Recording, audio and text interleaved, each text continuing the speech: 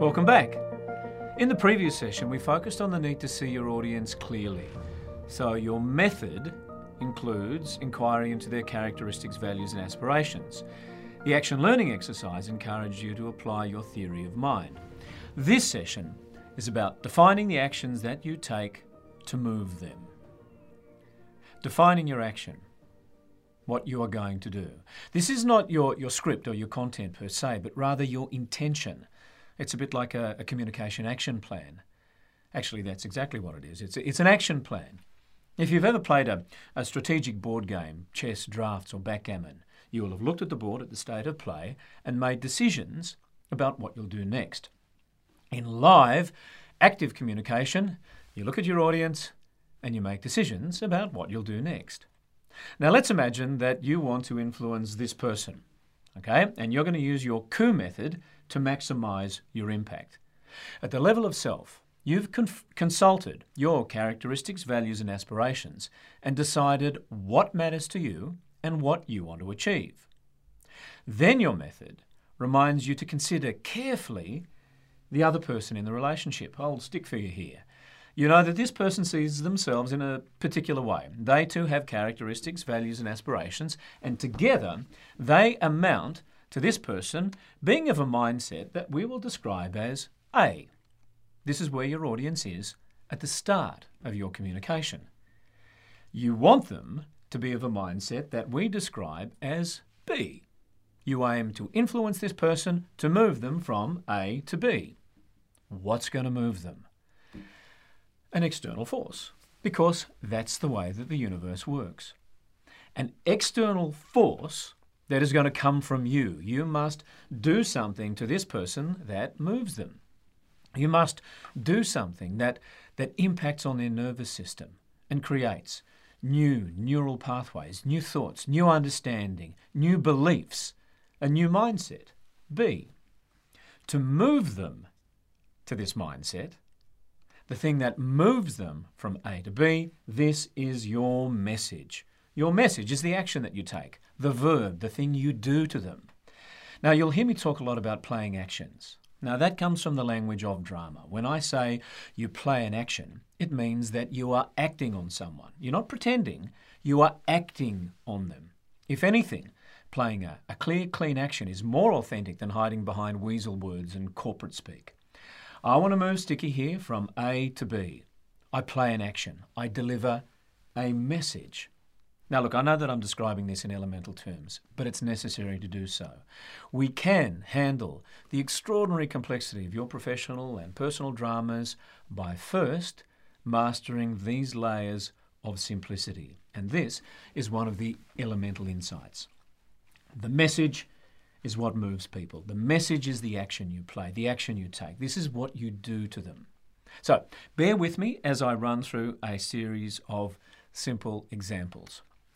Your audience is of the mindset, I'm alone. No one cares. You want them to be of a mindset, I'm not alone. Someone cares. To move them from A to B, you deliver a message, I care about you. The action you play is to reassure them. Your audience is of the mindset, this person isn't important to me. You want them to be of the mindset, this person is important to me. To move them from A to B, you deliver a message, I can help you get what you want. Your action is to intrigue them or to entice them. Your audience is of the mindset, productivity is more important than safety. You want them to be of the mindset, safety is more important than productivity. To move them from A to B, you deliver a message. Safety is our number one priority. Your action is to inform them. Or if your audience is of the mindset, look, it's either safety or productivity, and you want them to be of the mindset that safety and productivity go hand in hand, to move them from A to B, you deliver a message. Safe workplaces outperform unsafe workplaces. Your action is to educate them. Can you see how the logic of the approach helps you to be on target with your message? You avoid delivering messages that send people in the wrong direction. You avoid delivering messages that don't need to be delivered because your audience already agrees with you. You don't educate someone who already has the knowledge. And also, can you see that when you play a clear action, it has a weight, it has energy, it has force?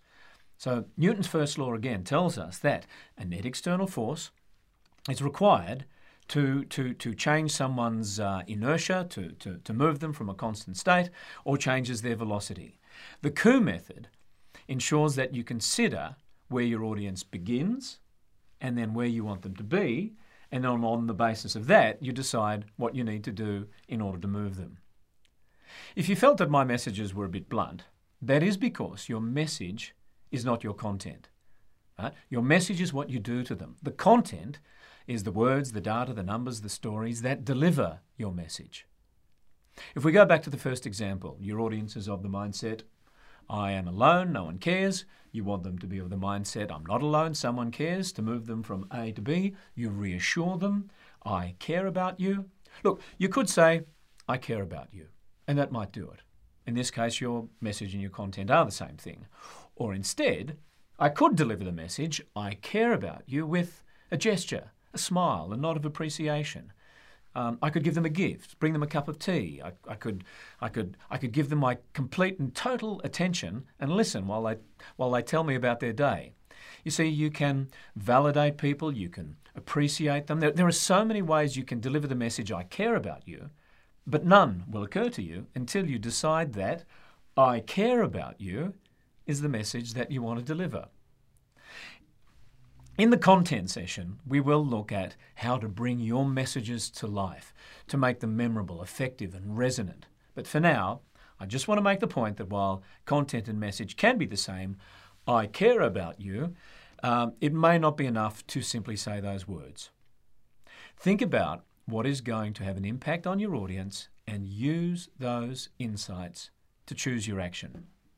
The action learning is designed to help you practice picking the right actions, the right transitive verbs to meet some different challenges.